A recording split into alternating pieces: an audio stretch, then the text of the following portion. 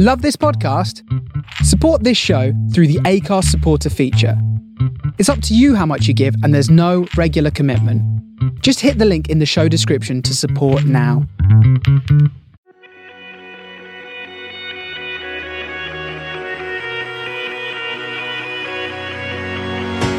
Welcome to The Shapes of Stories, a podcast with me, Lawrence Prestige, as your host. Stories come in all shapes and sizes, whether it be from our favourite books, our life experiences, or the day-to-day challenges and issues we face in the world today. Hello and welcome to another episode of The Shapes of Stories with me, Lawrence Prestige, and I'm really excited by the episode that we have for you today, because not only is this person a wonderful author, he's also a great friend of mine as well. I also refer to him as the BFG, purely for being Britain's friendliest guy. For anyone who follows him on Twitter, they'll be able to hopefully clarify what I say. It's Giles Paley-Phillips, a wonderful author, wonderful human being. Any of you guys that have him on Twitter will know that. Like I said, you know, he's when you're having a bit of a shit day, he's the kind of Twitter that really sort of uplifts your day and makes you realise that you're not alone. And we have a wonderful chat about things. We talk about his children's books, how he got into writing. We talk about his brand new book, which is really different to what he's written before, actually. But we talk about that more in the podcast. It's entitled 152 Days. And we touch on many things in this episode. We talk about mental health. We talk about writing, children's writing, the challenges that children's writers have today. We talk about lockdown. We talk about school. We talk about lots of things. It was a really great chat. And without any further ado, I'm going to leave you guys with the chat that me and Giles Paley-Phillips had.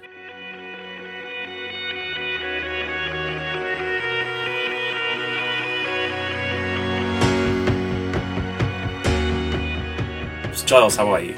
I'm very well, Lawrence. How are you? Good. I'm doing good. How have you been doing, like, over lockdown and everything that's been this year really? I mean, we're coming. Can't believe we're nearly Christmas already. I know it's the year it's been one of those years where it's been sort of gone really quickly, but at the same time really slowly. You know, I suppose there's been moments where we've, you know, particularly when we were in the first major lockdown, where, you know, days seemed to sort of drag on for weeks, it seemed, but. Yeah, I mean, generally speaking, it's been quite a busy time for me. I've had quite a lot of work on, doing podcasts and writing projects. So, you know, I can't complain too much. It's been quite 2020 has been a disastrous year in many ways. But for me, yeah, projects and stuff still going on. I feel sort of very grateful for that. Yeah, because I refer to you as the BFG, Britain's friendliest guy, you know, just put it out there. But, I mean, how do you, because your Twitter's always really refreshing to go on, and, you know, it's really full of positivity, full of really nice messages. I mean, is there a way, I'm sure we all get our bad days, but is there a way that you kind of make sure that positivity, you know, is something, that energy of positivity is something that you keep with you? Yeah, I try to. Yeah. I mean, I guess... particularly on social media, it's always such a horrible place sometimes, isn't it? And I think I really enjoy using those platforms, and so I don't want to be deterred by sort of like the nasty and darker sides of them. I was trying to put something a bit nicer out there, and obviously I try and promote kindness and positivity where I can. But yeah, I mean, I think. I've been someone, you know, who's had quite sort of difficult moments in my own life during, you know, when I was younger and stuff. And so kindness for me and being kind and connecting, I think more than that, sort of connecting with other people has always been at the forefront of my life, and trying to make sure that, I mean, at the end of the day, we are, as human beings, we are all in this together to a certain extent. And so I think sometimes it's a bit dog eat dog out there.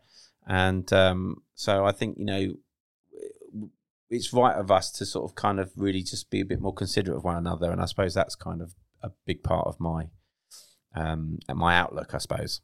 Yeah, and I think there's just not, you know, as a species, as humans, we kind of need to try and be nicer and be kinder. I mean, it's something that's not really taught. I mean, you can't really teach that so much. I mean, you might learn sort of lessons at schools and in the office. There's like a code of conduct that you might have to sort of maintain by. But, you know, it's it's something that's so easy to do. It makes you feel so good to do it, and I think it's just something that we take. I mean, it's underrated, isn't it? It's so it's such a nice thing to be able to do, and just like whether it be helping that woman on the underground with a pram or something like that. When I've been feeling rubbish, and just a quick act of kindness can make you feel really good. And I think sometimes there's nothing wrong with just saying, you know what, I feel good because I helped that person out, or because I sent that positive treat to someone that's having a bad day. I think sometimes we just gotta. I don't know if people worry about it sounding cheesy or things like that, about just being kind and nice, and there's that kind of, especially as men, I think as well, there's kind of this toxic masculinity thing that we all have to deal with, where it's like, oh no, we kind of have to be macho and things like this. So no, I think it's really interesting what you do on social media. Oh, well, thank you. No, I mean, I appreciate that. Yeah, I think, I think social media in a way has also allowed us to have more open conversations. People come forward and, they are starting to express when they have bad days, and it is okay not to be okay. We obviously hear that quite a lot, and it is okay to express those things and actually, empathize with other people and put stuff out there that other people might empathize with themselves. If they're having like you say, you're having a bad day or something. I think it's really reassuring to hear other people and to know that you're not alone. I think that's the thing. Sometimes we get caught up in our own things and we think that it's just, it's just us that's having that bad situation, that bad day. So it's just knowing that there are lots of people having bad, and particularly at the moment where it's been very challenging for everybody. I think this year, it's really important for us to connect with those and reach out to each other and sort of, just say, look, it's okay. You matter. You're not alone, and we're here for you, and hopefully you're there for us when we need it as well. So yeah. And I saw this video recently of The Rock. He's probably the most macho man in the world. I struggle to think of anyone more macho than The Rock. And there's a video of him quite openly talking about, I dealt with depression. It sucked, and this is kind of how I got through it. So I think men sometimes, if The Rock can go through it, I think all of us as guys kind of have to get over ourselves a little bit and just be like, it can happen to anyone, and it's just a really I don't know why it's just difficult for men. I think it's something that we grew up with in terms of the way we feel like we need to be. And I'm 30 years old. I've known 5 people that have sadly took their own lives, and 4 of them have been guys. And sadly, the girl that that she dealt with it and took her own life, she was dealing with it for a very long time, and she wrote some books about it and was really struggling with depression. But the 4 guys that I knew that took their own life, it just happened like that, and there was no warning, no one knew. Everyone was just shocked, and it was just one of these things like, why couldn't they talk? And why couldn't and it's really difficult for guys to be able to do that. So I think as men, we need to almost I know we joke about sort of manning up and things like this and man flu, but I think as men we just got to really find the bravery, I guess, to just talk to each other and not worry about that, because I think that's what the real bravery is, just being able to talk about how you're feeling and just going like, I'm struggling today. And I think just having that conversation with someone just helps so much. Oh, it's huge. And I think, like you say, it takes a lot of courage to come out and say that, that you're not dealing with stuff very well. It's, it's a huge thing. And I know my father was an alcoholic, and I think, a lot of that, his alcoholism was the fact that he just didn't know how to express himself. He didn't know how to deal with life, other than to just, trying to drink it away and always rather drink his problems away. So I think there are a lot of people, and like you say, there's a lot of men as well that just don't, and obviously he came from a culture, from living in from a working class northern town, and drinking culture and stuff, and that's kind of what like you said about manning up, which is a horrible term, that is what was expected, chin up, get on with it, and actually, we just need to hear people out and allow people the space and time to truly express themselves. And so it's it touches everybody, these things, don't they? I mean, we all have bad days, we all have bad moments, and I think we need to sort of own those sometimes a little bit and come out and be honest about them. Yeah, absolutely. So going back to talking about sort of your childhood, was something that obviously you're a successful children's author at the minute, and you've got a new book that's very different to the sort of children's books that you've written before. But as a child, when you were at school and stuff, was reading and writing something that you were interested in, had a passion for? No. To put it bluntly, no. Yeah, no. I mean, I liked. I mean, it's at primary school. I guess I was really into. A lot of my mates were into sort of fighting fantasy books. I don't know if you remember those. You're probably a bit young, actually. They were like sort of choose your own adventure kind of books, but yep, kind of like I know what I can't say that I've personally had experience with them. No. But yeah, I think I know what you mean. Yeah, I think they've been. I think there was a series my son read called Beast Quest, and they had a similar kind of thing in them. Yeah, but yeah.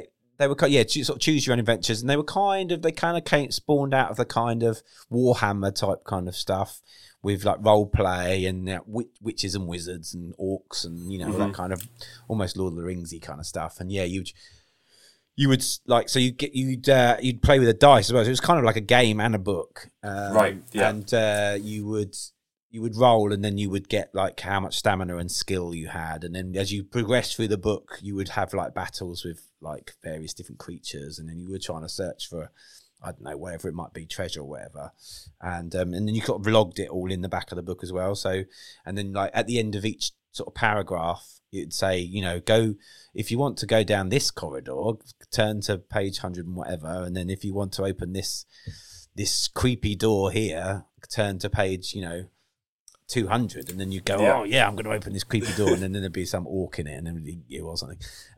So me and my mates were really into those kind of books and comic books as well, like massively into like graphic novels and Marvel heroes and stuff, but not conventional kind of kids books.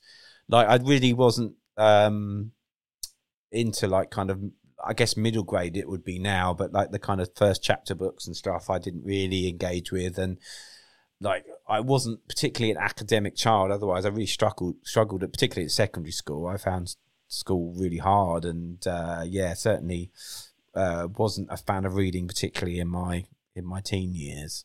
And it wasn't really until my kids came along that I started kind of. I mean, I certainly didn't start sort of thinking about writing stories until my eldest was born, Elijah, and.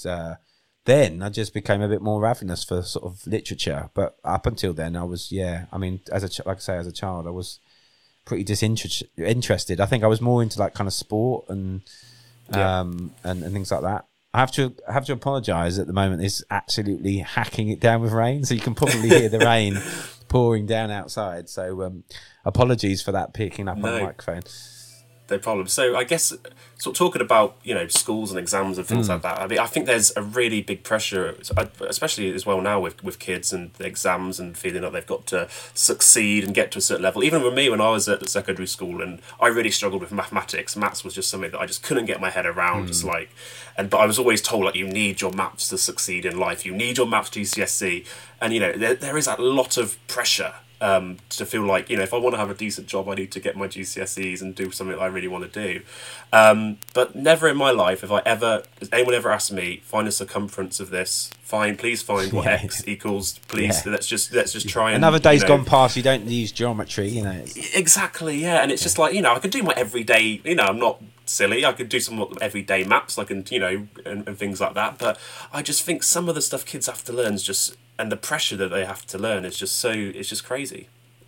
Yeah, it's huge. Yeah, I mean, I've got kids that are going through secondary school now, and and obviously just one of them's just sort of come out of, he's just in his first year of secondary school, and the amount of testing and stuff I think is just ridiculous, really, these days. That may be a subject for another day, but I just think it's horrendous, really. I mean, I really wish we followed different education models, more like sort of Scandinavian models, particularly like places like Finland, where there's a lot more onus on the arts, and within literature, it's there's more onus on poetry, and other types of literature that aren't here. It's very much Shakespeare and and Graham Greene or whatever other John Steinbeck and things like that, which are all perfectly great, but it'd be nice to if there's a few other things in there in the mix. So and there's an awful lot of pressure on kids, I think, to follow a certain path for sure. Yeah, and I found that. I mean, I found school extremely difficult. It wasn't, but then school just wasn't for me. I mean, it's not for everyone, and one size doesn't fit all. And unfortunately, you have an education system that kind of caters to more academics. I would argue, and so, and like you, I was terrible at maths. I mean, horrendous. Yeah. It's just never had to know the circumference or angles and stuff like that. But it's never something I've never ever needed in my life again. And for kids to think this is so important for them to learn, I just think. I mean, yourself. I think I saw a tweet said you left school with one GCSE, and you managed to, and you're a successful children's author. I mean, so how did you get into your journey in writing? Yeah, God, it sounds quite stark when you say that. I got one GCSE, but it's true. It wasn't English though. I didn't do much better. Don't worry. No, well, it was in English, so I kind of got that as I guess as a bit of a fallback. Well, I think I started off. I think had to kind of follow a path, I guess, with regards to like education, because I finished secondary school and then was kind of felt obligated to go to college and try and study more, and like retake kind of GCSEs, get those GCSEs, those 5 GCSEs, the holy grail, so that you can do A levels, and then do your A levels, get the right sorts of A levels, and go to university. But I never saw myself going to university. I never thought that I would continue in education to that level. So it always felt like a little bit pointless, and I think I was very lost during those kind of college years. And I just happened to become friends with some guys and girls that were really into kind of alternative music, and I just got really, really interested in rock and metal, and then was just really wanted to sort of start a band and be in a band, and just got really into music in a big way. And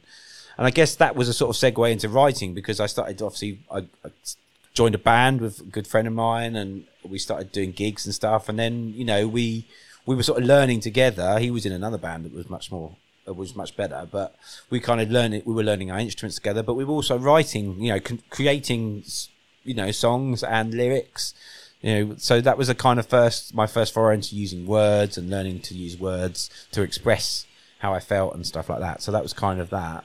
And then, like I say, we did that for quite some years and really wanted to be, that was all I wanted to do, was be a musician. And, we were very lucky. We got to tour around the country a few times, play some big festivals, put a couple of EPs out. Yeah, it was a really exciting time. And that kind of thought that was what I wanted to, it was what I wanted to do. I wanted to be a full-time musician. That was my passion. But, these things don't sometimes work out, and the band kind of broke up. And then again, I was in that kind of, like I was at college, like thinking, what do I do now? Like, do I want to just carry on doing like music? I kind of was a bit bruised by the experience, I guess, of everything, and not quite making it, and then obviously the band breaking up. So I was kind of looking for other kind of creative things to do, like other projects, and I just happened to, obviously my wife found out she was pregnant, and just for some reason I just had this compulsion to want to kind of write a story for him, and that's kind of how I started writing children's stories. That's amazing. So, like, I suppose you've written some children's stories, and you've also done some adult poetry as well. And so, what would you say is like the main difference when you're trying to get into a mindset of writing for children and writing for adults? What is the kind of process that you go through for both? Is it much different? I think it is. I think there obviously is differences, and most of the writing. I mean, you write children's books as well. So, it's a very different sort of mindset for what Obviously, you're trying to appeal to. I think also with children's writing, you're trying to appeal to adults and children. Yeah, absolutely. Because obviously, children are reading them sometimes on their own. I write a lot of picture books, which are for younger children who probably haven't got to a level of reading.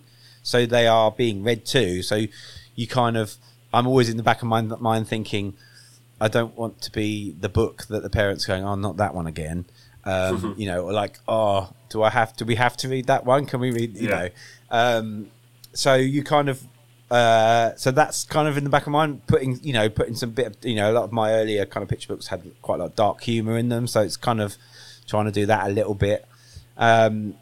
but yeah, so and then obviously for adults, you kind of, you're able to express yourself a bit more. There's a lot more freedom there, but then there's obviously a responsibility to make sure that you get your themes and messages across. I mean, that's the same. That's actually the same within children's stories as well. But I think obviously there's a lot more. The language is obviously more complicated, and you're having to construct a story in a different way. So each has got its own pros and cons, and each is as difficult as the others. As a writer yourself, writing is not necessarily, it's not an easy thing to do. It takes a lot of graft, hard work, pulling teeth sometimes. It's a tough gig. It's a tough gig. So and actually writing children's books is really tough. It's not as easy as people may envision. No, because they're the most critical readers, aren't they? Well, absolutely, yeah. And I'm sure you do lots of children's school events and stuff. Yeah. They can be, sometimes they can be quite brutal. A kid will just say, "I don't like it." Yeah. And they could be that blunt. I don't like this story. I don't. Yeah. And they'll ask you why. They're not afraid to ask the difficult questions. Why is that character doing this? Why don't you just do this? And and it's like sometimes it gets you thinking like, that's a really good point. Why did I not think of that? Why would they do that? So yeah. Why did my editor not pick up on that? Yeah. No, why has no one picked up on this? So yeah, no, it is really interesting with kids. And then obviously, your new book that's come out, I guess, is probably the most personal book that you've ever written. Sort of the poetry to sort of go through, the grief that you went through, I suppose, with your mum. Yeah. So the book's called 152 Days. Yeah, and it took a long time to write that book. Yeah, because it was, it's very much a semi-autobiographical, but there are fictional elements to it. But yeah, a lot of the stuff in it is, are real moments or real memories from my life. My mum passed away when I was 6 years old. The protagonist in the book is a teenager, so I sort of moved the timeline a little bit. But certainly the thoughts and feelings of the teenager in the book, the protagonist in the book, are very much kind of along the same lines of what I was experiencing through my teen years. Although, like I say, my mum died when I was a bit younger. But yeah, it's a raw. It's very personal. It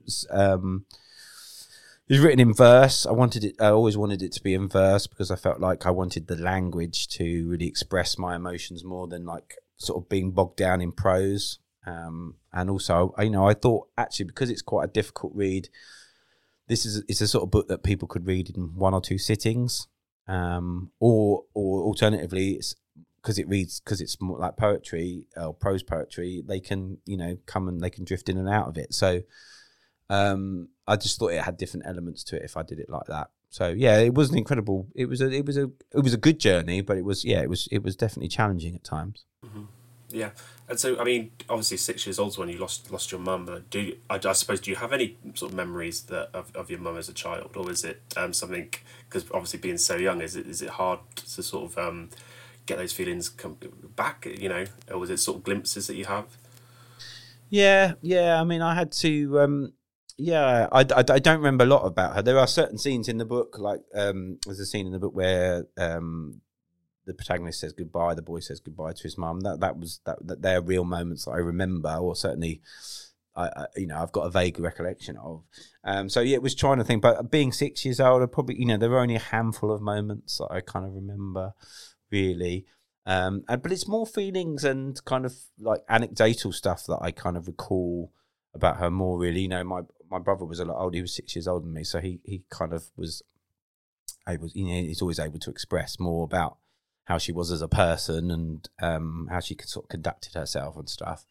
And then just sort of picking away at kind of sort of more anecdotal kind of stuff from her friends and family at the time. So yeah, it's sort of difficult in a way. So I mean, the book is very much centered around the thoughts and feelings of the protagonist, the boy in the book, and the sort of, I guess, the parental figures in it are slightly more sidelined. They're there, but they're not probably, they're just sort of snapshots, which again is what I had to deal with. Yeah. Within thinking about writing it, there had to be snapshots because I've only got snapshots of my own memories. Yeah, so I mean, it must have been sort of. Did you find it quite, I guess, in a way, therapeutic for you to write, I suppose, and just sort of let those feelings and those words come out. Because I mean, even with my children's novels, I there's things that I put in from my childhood that I kind of want to fix almost with some of the characters and stuff, and it's almost like, well, this is cheaper than therapy, and then let me just do a bit of writing about this character and kind of put some of my crap onto them and try and fix it within these characters. So I guess, did you find that quite really good for yourself as well, just kind of get it onto page, I guess? Yeah, absolutely. And like I said, it was, there were times where it was difficult and you have to sort of put it to one side for a bit, just because you are dealing with sort of fairly traumatic things. But yeah, definitely, yeah. But yeah, it was cathartic. It's the sort of word that gets bandied around a bit nowadays. But yeah, it was a cathartic experience. I did feel good for doing it, like you say. Getting those things down on the page. I think I get messages from people sort of saying they're having a difficult time in life. I sometimes say, write yourself a letter, or write some of those things down, because actually seeing it in print can really help. I think just to sort of analyze it and reflect on it a little bit. So I think that was really helpful for me. So yeah, I think it's something I always do sort of say to people is like, if you're going through a bad time, or you're having you're anxious or feeling depressed or whatever it might be, actually kind of confronting that a little bit by writing to yourself about how you're feeling. I think that can be really useful. Yeah, no, absolutely. So have you been doing any writing over this lockdown period? Any sort of new things that you're able to sort of maybe give us a little sneak preview on, or sort of not say too much, but any kind of writings you've been working on? Yeah, well, Jim and I, who do the Blank podcast, we've written a book together. Oh, great. Yeah. So that's been really, so we had like a deadline, which was really great at the beginning of lockdown, because I was worried that that we would just procrastinate too much, and actually being able to focus, and actually really have some like proper, like almost 9 to 5 working hours to really get it all out there. Was great. So actually that was really useful, and particularly at the beginning of lockdown, where we were like really needing, I think it was such a surreal, I wouldn't say we've got used to stuff now, but we're obviously getting more accustomed to what the situation we're in. And though obviously it's ever evolving, but we are becoming more aware of, it was so surreal at the beginning, wasn't it? So surreal. And I think it was nice to have something sort of normal to do. And it's a non-fiction book, so it was nice to do like a bit of research and oh, great. Yeah, I've never written non-fiction before. Jim's never written before, so it was quite nice to be able to work on the project together and collaborate on it. So that was really great. That was a really fun project to do. That's not coming out till March, so I can't tell much more about it, because it's still secret. But we will be revealing things soon.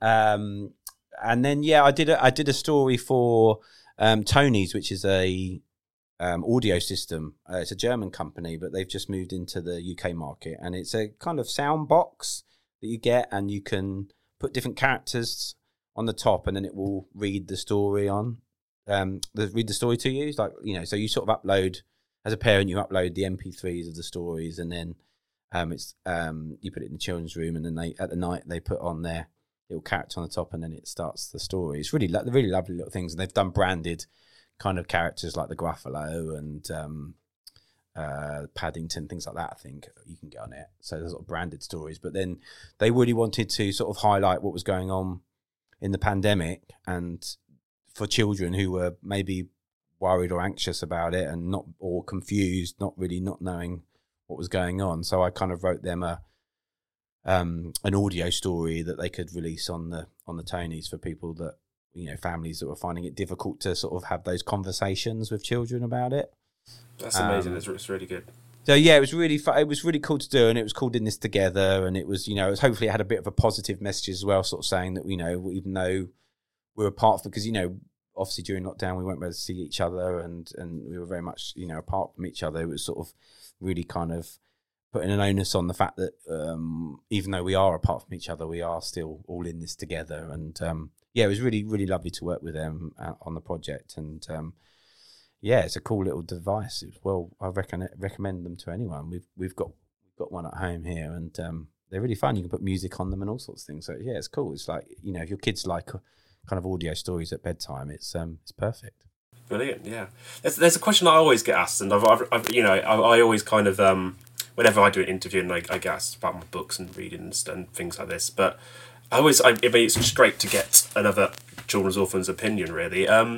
What's kind of your thoughts on all these sort of celebrity children's authors that we see at the minute? You know, it's kind of one of these things where I don't like sitting on the fence too much about things, but I kind of feel like that's kind of where I perch on quite a lot with that topic, because, you know, there are celebrity writers out there that are writers and they're passionate about what they're doing. You know, you've got people like Tom Fletcher that, you know, he's really engaged in his work when he's writing his children's novels, and you know, even with David Walliams, you know, he's probably the most popular children's author we have in the country at the minute, but he is a writer, and but then, you know, there are some children's authors you could perhaps say aren't as passionate, or kind of in it for the wrong reasons as well. So I don't know what your kind of opinion is on that topic.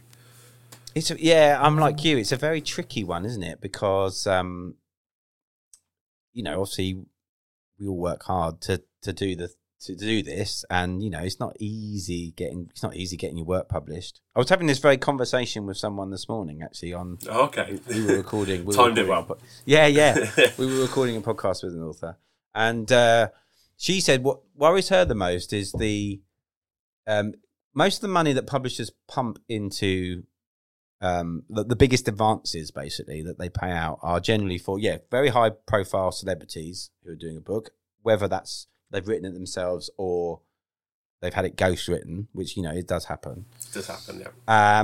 And debut kind of books. And she said what the problem is that middle ground where people are they've had books published, they've sold okay, but they're reliable authors and they get stuff out regularly and it's good quality, but it's not big, you know, it's not bestseller stuff, but it's just, you know, it's just in the middle. And she said those are the people that find it very difficult to maintain an income and a living from writing. And I hadn't thought about it like that before, but maybe that, you know, and that probably might be the same for children's writing as well, to a certain extent. Maybe not so much picture books because, you know, they're expensive to make, and I don't think, you know, I think a lot of authors get kind of the same money whether they're a big celebrity or not. I think there's not so much money to be had around. But certainly for like kind of chapter books, middle grade and YA, I think there is probably a disparity in those things. And my only worry, I guess, and concern is that some of those big advances that are being risked on celebrities or high profile people, it's not just, you know, high profile people, is that maybe some really, really, you know, if that money's going out on, you know, multi-million-pound book deals or whatever it might be, I think, you know, are we missing out on some really good writing from, you know, some people that haven't been given a chance, you know? Oh, that's it, yeah. Because those, you know, there isn't the money there to publish all the work.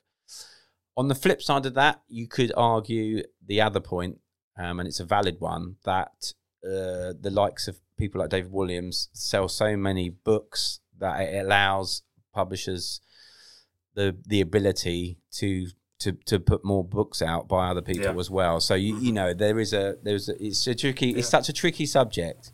I don't from a personal point of view, I don't have any you know, at the end of the day, you do you. Like, we can't look at other people being successful and to think that's their, you know, and that's their journey, and it won't. If you let it affect your journey, then I think you're a bit in trouble, because you got to do what you're doing and enjoy what you're doing, and at the end of the day, you should always be writing for you predominantly in the first place, whether it's because you enjoy the subject you're writing about or that you are wanting to succeed in some way, but it's about you. It's not about, you know. So I don't feel any like sense of envy or anything like that for anyone that does well. In fact, I will, if I can, I will always try and champion anyone that's, you know, doing well, whether it's writing a kid's book or putting a podcast out or doing a movie, whatever it might be. If it's, I think, the more we can encourage each other, the better, really. Yeah, and I think it's just, in terms of getting kids into reading, when they see someone like David Walliams or someone that they recognise, especially with boys, because, you write for boys, as some of your children's books predominantly are for young boys. And I think, to really kind of get kids engaged into reading and writing, you've... It does help when you do have those bigger names that they do recognise, and I guess on the sort of business aspect of it, it is less risk to push someone that's got the name to sell books, than someone that comes in that's not too known. So, there's two sides of it, isn't it? It's difficult, and you can kind of see, you can understand both sort of positions on it, but it's like you say, I think the best thing to do is just kind of focus on what you're doing, and I believe if you've got the the sort of passion, to do it, that's you just sort of work on that. And I would say also that a lot of the book charts you find for children's books are predominantly made up of non-celebrity, I'm saying non-celebrity writers. It is the Cressida Cowles, the Liz Pichons, the Julia Donaldsons, I'm sure Michael Rose, whatever it might be. There's a high-profile children's writers that are, that's what, they are children's writers. They're not sort of celebrities as such. So I think even though we're sort of, it could be construed as look look, so and so's written a book now, blah blah blah's written a book. There still are great children's authors that are getting people buying their books by the shed loads as well. So I think we can be reassured that there's still a lot of there's lots of really talented children's authors and adults as well. I mean, it's not just in the children's world. Yeah. And do your kids read much? I mean, they're secondary school now. They're kind of at that age where they still read much. Yeah. Our eldest is a vivacious reader. He loves books. He loves reading. Our youngest has got quite severe dyslexia, so he finds reading and writing very challenging. So we read to him a lot more than obviously his older brother can just devour books. So but he still loves books, and that's the main thing. I mean, I think even though he finds them a challenge and he kind of looks daunted by them, he still really loves them.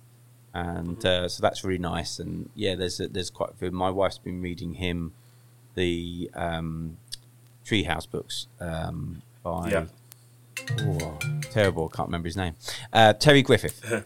Griffith. So Terry Griffith, they're really great, and because they've got illustrations in as well. And I think things like, I guess, like books like Liz Pichon's, Tom Gates books, things like that, where they've got quite vivid illustrations as well as the text. I think particularly for his age, which is sort of 10, 11, I think that's a great age for them to be reading those kind of books. That's great. So, I mean, it's been great listening to you today, Giles, but I suppose if you had a message for anyone there that's sort of thinking about wanting to get into children's writing or writing in general, whether it be writing a self-help book, whether it be writing an adult fiction, but they kind of feel like they haven't got the academia to do it, or they haven't got the experience, or it's just the time, or whatever it might be for whatever reason. What would you say to those people to encourage them to go for it? Well, I think I get asked a lot by people. I get quite a lot of messages on particularly on Twitter, from people saying, I really want to write a book, don't know how to start, what should I do, kind of thing. And I think sometimes you just got to go in a bit feet first with it and actually just dive into the process and not think too much about it. That first story you write, or that first manuscript, that first novel, whatever it might be, it's not going to be like your best. Well, it might be your best work, but it won't be the finished article. And you've got to realise that unless you actually do it write the thing, it's never going to necessarily happen. So you need to just really focus on that to start with, I would suggest, the actual process of writing. And then I think from a more practical point of view, I mean, particularly if you're in if you're a children's author or wanting to write children's books, I can't recommend Scooby enough. I think, are you a member of Scooby? Yes, yeah. Yeah. So I mean, they're bit by Scooby then, but yes, sorry, I know what you mean, yeah. Sorry, yeah. So for anyone who doesn't know what Scooby is, it's the Society of Children's Writers and Illustrators. Is that right? Yeah, that's right. It's a brilliant organisation that really supportive to new writers, I think, and certainly if you're getting to a point where you need kind of contractual kind of assistance and stuff, they can help with that kind of thing, and they have conferences and meetups and stuff. I think to have that support network with you is really important, and I don't know if I think sharing your work is really, really necessary. Really useful. Yeah, getting the feedback you want. I mean, showing your family and friends your work and stuff's one thing, but they're not going to tell you it's rubbish, are they? I mean, not that your work will be rubbish, but they're not going to give you critical feedback and honest feedback. Whereas it's a really good place to have a platform where you could just go, let me know what you honestly think. It's really good. Yeah, absolutely. A friend of mine does writer mentoring. She's had a couple of books out with Chicken House. She's great, and I think she really loves that process, being the mentor, like just being able to put that, give people, new writers, feedback and help them along the journey. I think that's really, really great. I think if you can, I mean, I was talking about this with someone else today, that idea around like helping each other out a bit, because I think when I first started writing, I couldn't really reach out to anyone to find. I think it was probably just social media was around, but it wasn't as prevalent. There wasn't access to people as much as there probably is now. And I think when people ask me, I really do always try and give people a few little pointers and feedback if I can, with regards to how to get started, because I think it's so important. Otherwise, people don't take those steps. And I think the last thing to always say to people as well is perseverance. Don't give up. Yeah, and I think when you're writing that first manuscript, when people say to me, well, I've got this idea for a story, where do I start? Sometimes it sounds a bit condescending, but you just got to write it. You've just got to write what that's kind of the fun part. Like, when I'm writing a children's book or story, whatever it is, you kind of have a starting point and an ending point. Where you got to, where you're setting off from. Where you've got to get to. But everything that happens in the middle, it's just have fun. Just like get to know your character. Just see that as the fun part. When it comes to editing and stuff, I hate it as well as much as the next person. Yeah. I can't. We all no one that can't remember thinks yes, a bit of editing. I love that. That's something that's a bit difficult sometimes. But when it gets to just like thinking, I've got an idea for a story, but I'm kind of stressing out about it. I don't know where to start and things like that. I think it's just like you say, just go into it and just like have fun with it. And the more you have fun with it, the more it tends to be that whether it be for kids or adults, they enjoy it as much as you do. Yeah, definitely. Yeah, no, I couldn't agree more. Yeah, I think enjoy the process. I think a lot of people thinking too much about like, oh, when am I going to get this published? And I think actually it's like they want to know. It's like, if I'm going to write this, is it going to be published? Before I go through the hours, the months, and just writing this thing, I kind of want to know that it's going to be worth it. And it's just like, sadly, it works. For David Walliams, yes, it will work, but not for us, sadly. And I think it's been aware going in that that is not to sugarcoat these things by any means, or and not to be mean or anything, but just to sort of say like it's incredibly, the whole process is difficult, and to be honest, creative fields in general it's just difficult because so many people want to do them. So it's knowing that. But I think you're right. I think just actually sitting down and doing the thing and enjoying and trying to enjoy it. Yeah, absolutely. Well, Giles, it's been absolutely amazing talking to you today. So many topics that we've managed to cover there. But yeah, guys, check out his books. Like I said, BFG, Britain's Friendliest Guide. Check him out on Twitter. And thanks again, Giles. It's been great having you. Thank you. Thanks for having me, Lawrence. Cheers. Cheers.